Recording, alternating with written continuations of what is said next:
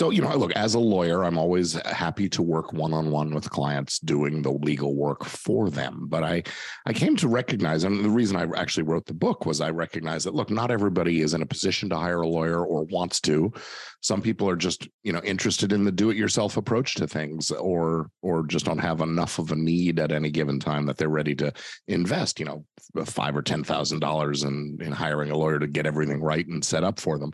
So I've created over the years a number of online courses and information products and things like that. Right now, the flagship of those is a signature course I have called Easy Legal for Podcasters. And inside we really talk about all of the different legal structures and strategies that any media creator really, but a podcaster in particular really ought to have in place. And things like whether you should have a corporation or an LLC, or how are you going to structure your business entity. Even if you decide not to have a separate company, there are structures and deals to be made and transactions to be navigated. Likewise with building a team, if you're working with co-hosts and editors and producers and writers and virtual assistants, you name it, you need to have those kinds of things squared away legally in writing and those kinds of things.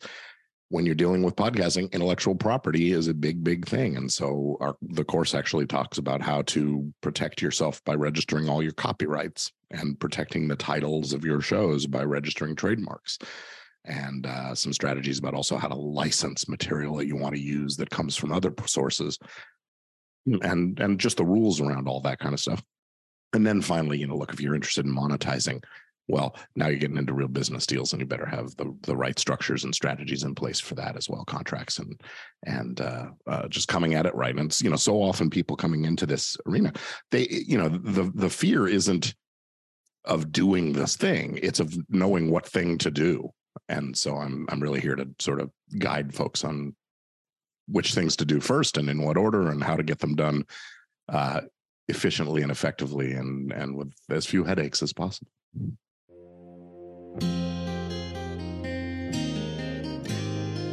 To overcome, you must educate. Educate not only yourself, but educate anyone seeking to learn. We are all dead America. We can all learn something. To learn, we must challenge what we already understand. The way we do that is through conversation. Sometimes we have conversations with others. However, some of the best conversations happen with ourselves. Reach out and challenge yourself. Let's dive in and learn something right now. Today, we're speaking with Gordon Firemark. He is known as the podcast lawyer, and he is a legend in the podcast industry. Gordon, could you please introduce yourself? Let people know a little more about you, please. Well, a legend in my own mind anyway, Ed. It's great to be here. Thank you. My name is Gordon Firemark, and I am a lawyer. I've been practicing in the field of entertainment, media, and business law for a little over 30 years now. And in that time, I've worked with lots of folks in the independent film and television and music and live theater. And then as digital media started coming in, I became an early adopter of podcasting and blogging. And so went looking for the legal guidance on how to do it right. Discovering that there really wasn't any, I decided to make myself the expert, and I wrote a book, and I position myself as the podcast lawyer. And the services are phenomenal. I love what Gordon offers. He's always out there giving himself away, and the knowledge you can obtain just by listening to his podcast and his lives on Facebook. It's incredible how you do all of what you do.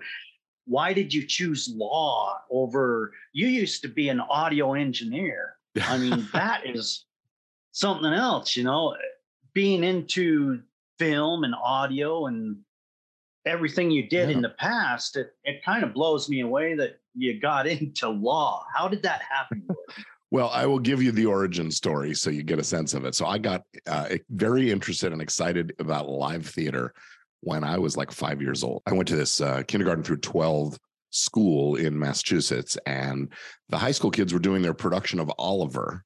This is the very early 70s, and they're doing their production of Oliver. They bring the kindergarten kids in to see a dress rehearsal. And they sat us down and they told us, be quiet, be respectful, and clap at the right point, those kinds of things. Well, the lights came on and the curtain went up and the performance began and the sound coming at us and all the dance and everything. And I got so excited and into it. Now, I was never one to be on. Well, I shouldn't say never, but at the time, I wasn't interested in being on stage. I was interested in how all that stuff worked. And so, cut to a few years later, my family has moved across the country for my dad's job. And we landed in a school district where the high school happened to have a really good theater program. And so I got involved in that as a lighting and sound and backstage guy and did that. Starting at, as a freshman in high school. By the time I was a junior, I was working professionally in theaters around LA at a couple of the major theme parks, doing lights and sound and a little bit of voice work as well and that kind of thing. And so that was me. And off to college I go. I figure I'll be a theater major. Well, where I went, the University of Oregon, and they didn't tell me this going in, was that the theater major meant you were an actor. You were on stage performing. Well, that wasn't for me.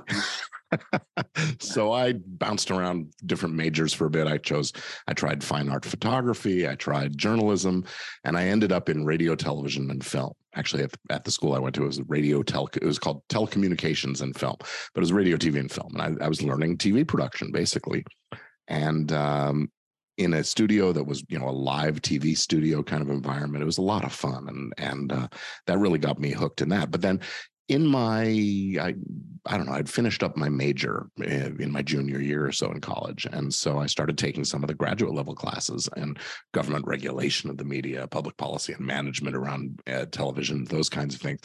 And I was the only undergrad in these classes, and I was getting the highest grades in the class. So the professor actually pulled me aside and said, "Have you thought about going to law school?" And I thought that was the funniest thing I'd ever heard. I'm going to go to film school. Wow. So I applied to a bunch of film schools. And on a whim, I decided, okay, I'll take the admission test for law school as well. And I applied to a couple of law schools, and I didn't get into film school, but I did get into law school.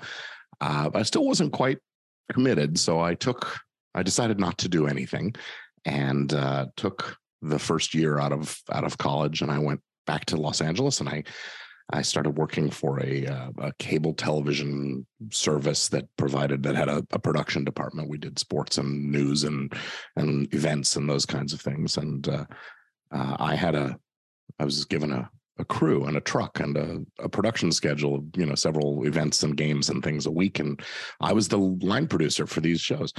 And so that was great. But I really wanted to be in the mainstream entertainment world. Just as I was getting ready to make a job change, the Writers Guild in Hollywood went on strike.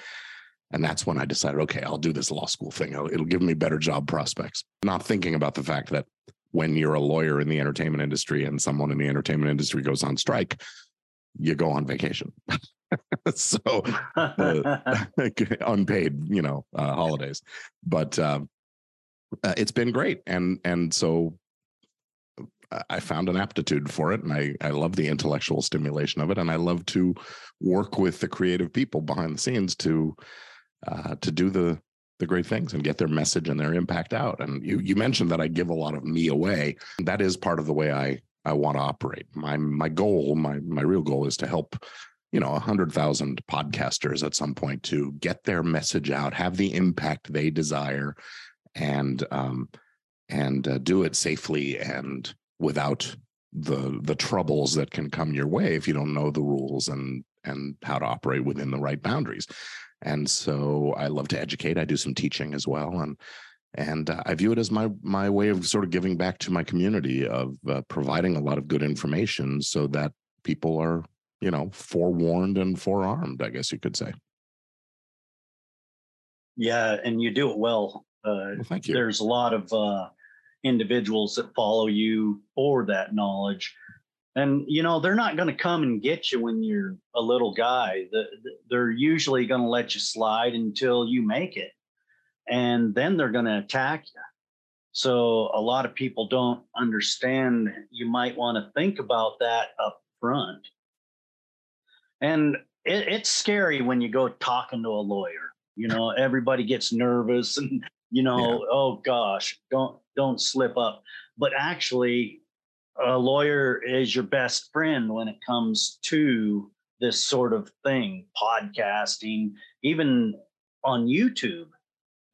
I've seen a few instances where they're cracking down hard on YouTube people. Oh, yeah. Yeah. So it's way better to get your ducks in a row. Talk to us about some of those services that you provide the newbie in the industry that kind of just wants Yeah. to dabble in it for a while. Well, sure. So, look, as a lawyer, I'm always happy to work one-on-one with clients doing the legal work for them. But I came to recognize, and the reason I actually wrote the book was I recognized that, look, not everybody is in a position to hire a lawyer or wants to. Some people are just, interested in the do-it-yourself approach to things, or just don't have enough of a need at any given time that they're ready to invest, $5,000 or $10,000 in hiring a lawyer to get everything right and set up for them. So I've created over the years a number of online courses and information products and things like that. Right now, the flagship of those is a signature course I have called Easy Legal for Podcasters, and inside we really talk about all of the different legal structures and strategies that any media creator really, but a podcaster in particular, really ought to have in place. And things like whether you should have a corporation or an LLC, or how are you going to structure your business entity. Even if you decide not to have a separate company, there are structures and deals to be made and transactions to be navigated. Likewise with building a team, if you're working with co-hosts and editors and producers and writers and virtual assistants, you name it, you need to have those kinds of things squared away legally in writing and those kinds of things. When you're dealing with podcasting, intellectual property is a big thing. And so the course actually talks about how to protect yourself by registering all your copyrights and protecting the titles of your shows by registering trademarks, and some strategies about also how to license material that you want to use that comes from other sources, and just the rules around all that kind of stuff. And then finally, look, if you're interested in monetizing, well, now you're getting into real business deals, and you better have the right structures and strategies in place for that as well, contracts and just coming at it right. And it's, so often people coming into this arena, they, the fear isn't of doing this thing, it's of knowing what thing to do. And so I'm really here to sort of guide folks on which things to do first and in what order and how to get them done efficiently and effectively and with as few headaches as possible. Yeah, it's hard to try to do it all yourself. And if you are going to make money at it, definitely get a lawyer.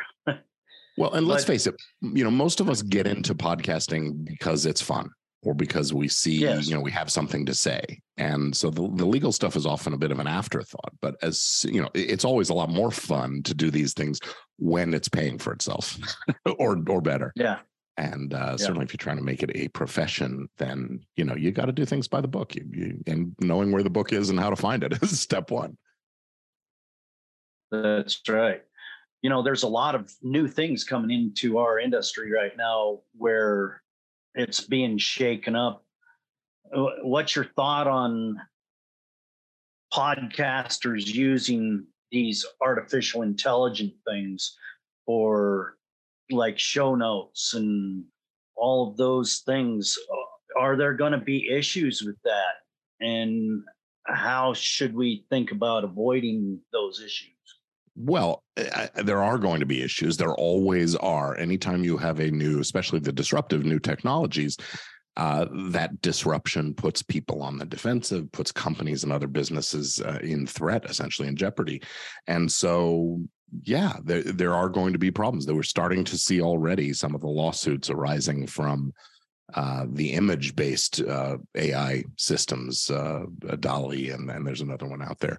And the owners of all those images that they used as the database from which to essentially seed the AI they're suing over copyright infringement for the copying of those images into the database in the first place. Oh, wow. So that kind of thing, and the same is going to be true with the text-based stuff where you're talking about show notes. So, you still need to check and make sure the show notes aren't a verbatim copy from someone else's website or something like that, or a book, or, those kinds of things.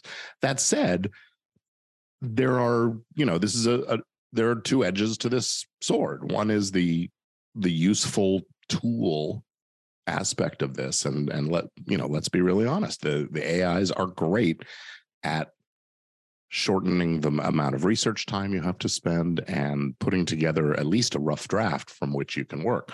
The danger is people relying on it so heavily that it replaces the human judgment and things that go into it, or and the other is the deep fakes. There's already been an example of a podcast that was made, a recording of Joe Rogan interviewing Steve Jobs. Well, Steve Jobs was dead at the time that this recording was made, and Joe Rogan never met him in the first place. So this is a complete deep fake recording, and there are ethical, if not legal issues, there are ethical issues around doing that, about putting words in people's mouths. And so this AI is a tool that can be used both for good and evil. Yeah. Yeah. And there are, I noticed with some of the AI companies that I'm dealing with myself, they actually make you sign a waiver that you will not use this for nefarious reasons. You will only use it for your purpose. Yeah. And so there is a lot of thought going into that. I think there's not as much as there ought to be, and the courts are going to be doing a lot of that thinking as the next decade or so goes by.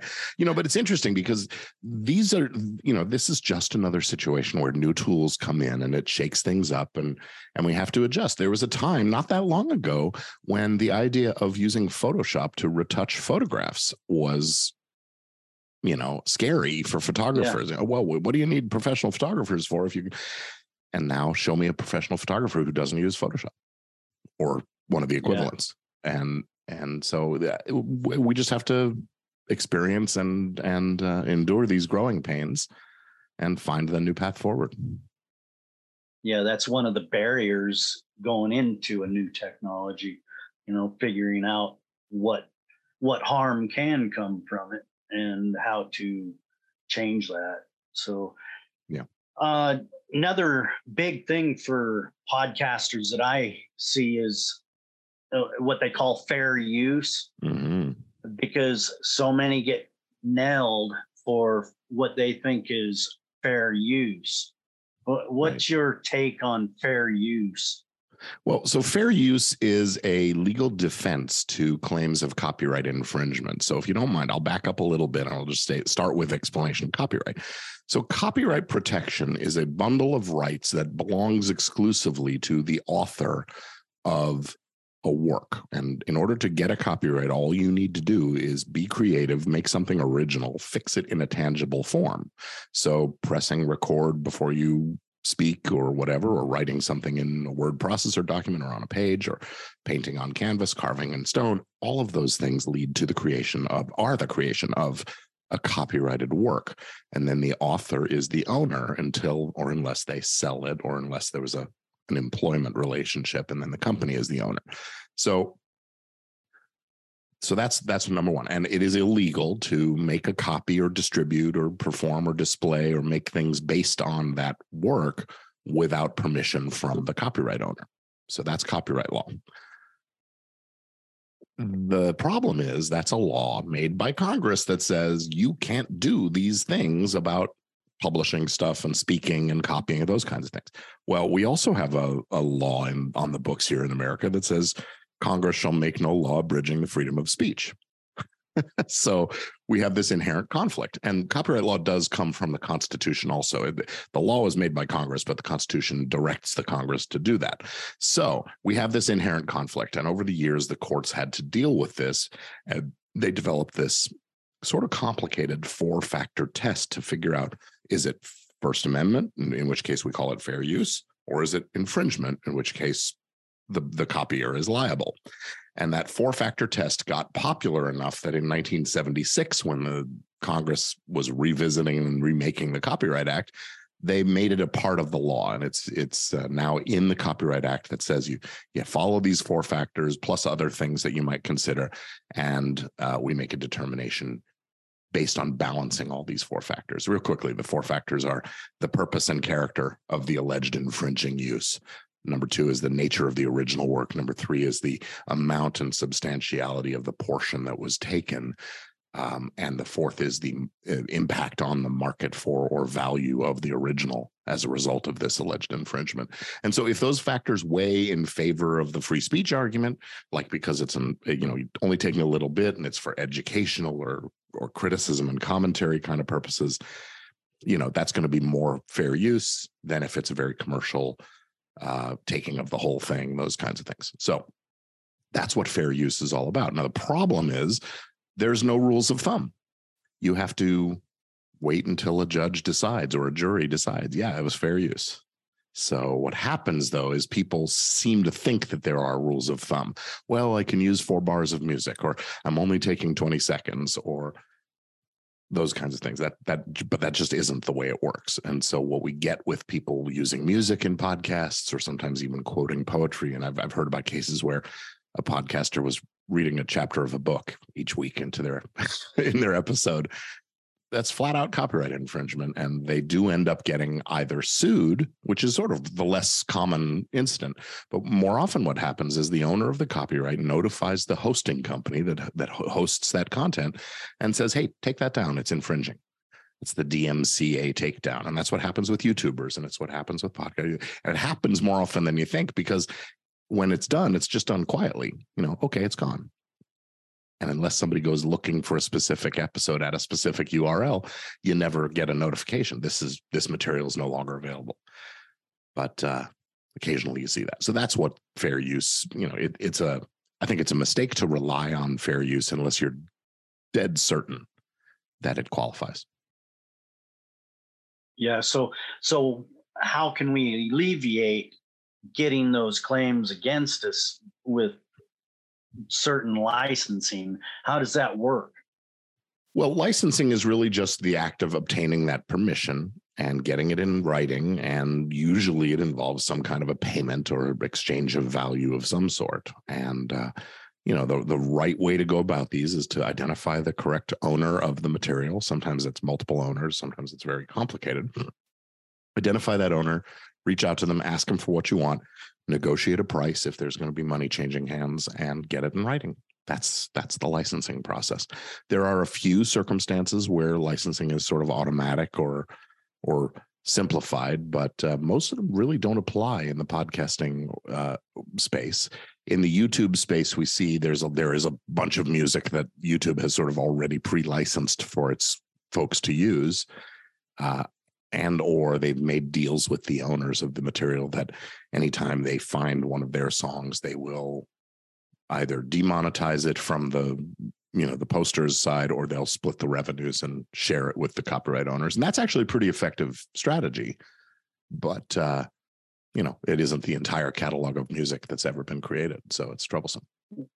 What about people using YouTube music out of the YouTube catalog on their podcast? Is that acceptable? And what does YouTube say about that? I haven't gone and read the YouTube license for that specific question, but I believe my understanding is that it is a fairly broad license, and they do allow it in crossover media as long as it's also in a YouTube medium. So don't make a podcast without also making a YouTube video.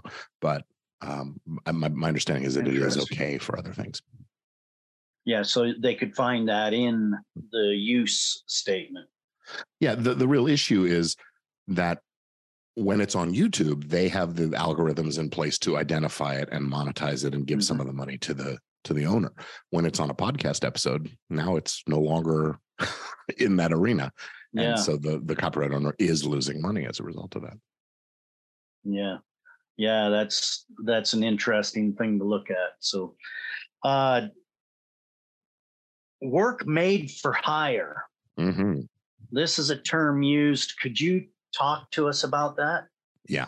So there are two kinds of work made for hire. One is you're an employee of a company and it's within the course and scope of your job to create this stuff. Well, then the company, the employer, is the owner of the results and proceeds of your work. That's the I paid for it, I own it kind of an arena. But that only comes up in the context of bona fide employment, where you're, taxes and withholding and workers' comp and all those kinds of things.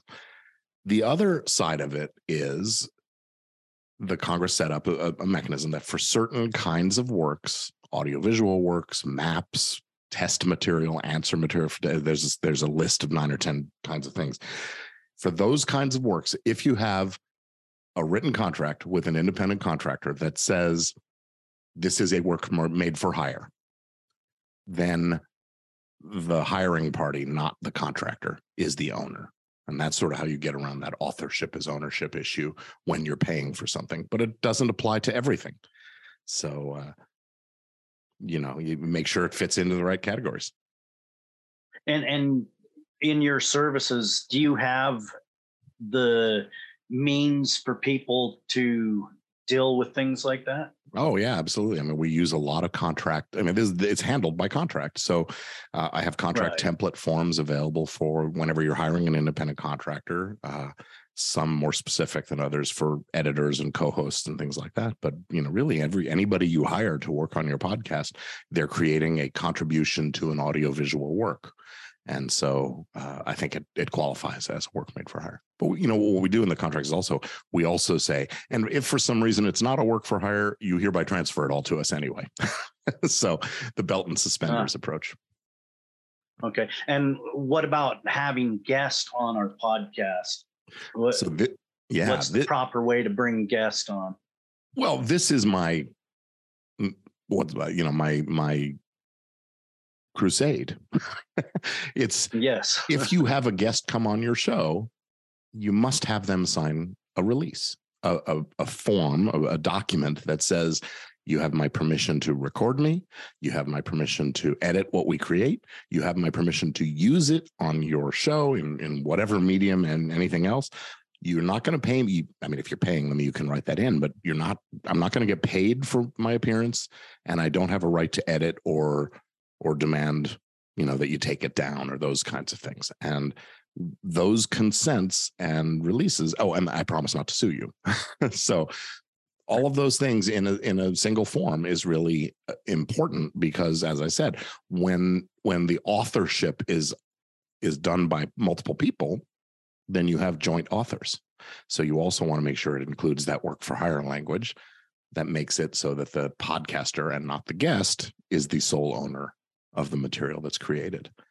And it's troublesome. A lot of folks feel like when they ask somebody to sign a release, they're asking for a lot, and the signing party gets concerned. Am I signing something I shouldn't? And those kinds of things. But yes. I really think it's necessary, and it doesn't have to be too onerous. Yeah, I follow that guidance myself, and I was approached by a famous wrestler, mm-hmm. and he took up that, hey, I've never had to sign anything to go on a podcast or radio. Mm-hmm. And I said, well, that's all right. We do things this way. Yeah. So I really need you to do this if you'd like to be on the show. And, if you handle it correctly, we didn't have him on the show. Yeah. I mean, if you handle it correctly, it's about professionalism, and you get respected for being professional and approaching it that way. If you handle it sort of heavy-handed, hey, I need you to sign this contract before we record. Yeah, people get wary and skittish about it. Yeah. I actually make a free podcast release available for folks. So you don't have to hire a lawyer to write this thing up for you. You can go to podcastrelease.com. And even if you're just curious and want to see what it looks like, go to podcastrelease.com and you give me your email address and your name and you'll be on my email list until you unsubscribe, but you'll get a copy of a free release and some instructions about how to use it and that kind of thing. So.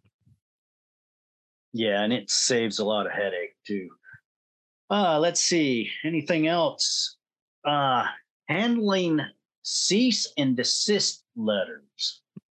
When somebody sends you a cease and desist order and they say, I want you to take this down, Mm-hmm. and you refuse to take that down, what are the consequences and how do you handle those things? A cease and desist letter is really just a letter. People call them a cease and desist order, but individuals don't have the power or the right to order each other to do anything unless one of them's a judge. So the order is not really relevant, but it's a letter usually from either the person or their lawyer saying, hey, stop what you're doing or else. And it's that or else that's really the question. If you have, one of these releases, like I've talked about, then you are not legally bound to follow. Look, you've got a contract saying you can do it. You can use this stuff. They're not going to sue you, those kinds of things. And so that release becomes your defense in the court case if they ever did take you to court. Now, that said, the real purpose of having this release is that it's your decision, not theirs, as to whether to take it down. My advice always is, look, if it makes sense from a moral, ethical, or a business standpoint to take it down rather than get into the brouhaha with the other party, then you take it down. You do the right thing. But, if you're doing journalism, this came up for a client of mine not long ago. She's a journalist. She covered a particular topic. She interviewed a guest on an episode. The guest thought, great, I'm getting my message out. Well, a few episodes later, the host brought the other side, counterpoint. And when the original guest heard about this other episode, she got very upset, demanded it be taken down, threatened all over the place. My client, the journalist in this situation, said, no, I'm not going to take it down unless you give me a written statement to put up in its place so people will understand why it's gone and what the context of things here is. Well, this other guest hated it and no, absolutely not, and slapped my client with a multi-million-dollar lawsuit. And in that instance, the client hadn't gotten a release signed. Had she had a release, then this would not have been possible. I doubt the other party would have been able to hire a lawyer to do it. So there's the example of why you need a release right there. And that's a big one. Yeah. Yeah, sometimes it's those life lessons that can really spank us. That's for sure. Yeah. Yes, exactly right. Gordon, you always bring value beyond the price tag, and people really need to understand what you bring for them. Yeah. There's a lot of lawyers out there, but there's not one that I know of that has the background in the media content that you do and actively involved in it. This is wonderful to know a lawyer does what you do and can actually lead and guide and protect you in ways. Yeah. Do you have a call to action for our listeners? Well, yeah, absolutely. Thank you for asking. Look, if you're interested in what I do or knowing more, you can find me on the web, on social media. My handle is GFiremark almost everywhere. And you can follow me there or look for The Podcast Lawyer. You'll find me that way too.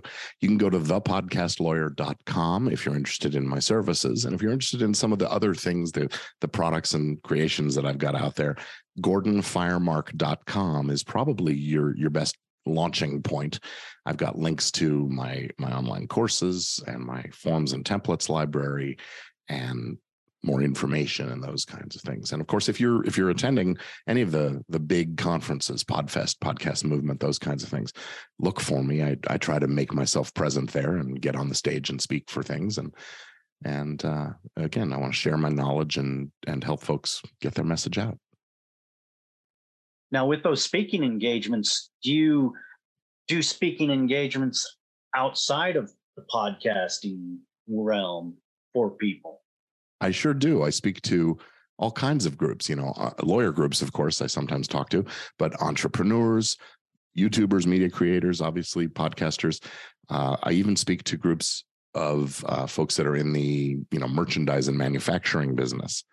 and all around anything that has to do with this intellectual property stuff, or even a little bit of just sort of business coaching and helping people get out of their own way. I'm after all the time I've spent in this industry, I'm pretty good at seeing where people have their blind spots and the roadblocks they set up for themselves, and I can help try to coach you out of those things too. So I love to get in front of stages, up on stages in front of people, and share my knowledge and wisdom, and help people manage their struggles.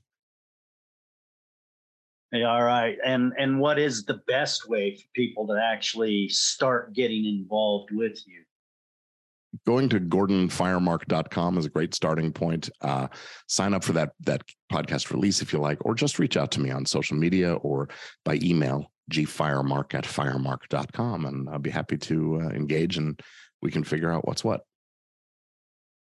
Well, Gordon, you're a powerhouse, and you're a legend to quite a few people out there, actually, not just in your own mind, sir. You're doing wonderful things for the whole community as a whole, and outside of the community. You're a very active, giving person, and it's very much appreciated that you shared with us here today. Thank you for being here. Well, thank you, Ed, for the opportunity to share my message a little bit. And my message for everybody is get out there and have your impact, make your influence, and say your piece. That's right. Thank you for joining us today. If you found this podcast enlightening, entertaining, educational in any way, please share, like, subscribe, and join us right back here next week for another great episode of Dead America Podcast. I'm Ed Waters, your host. Enjoy your afternoon, wherever you may be.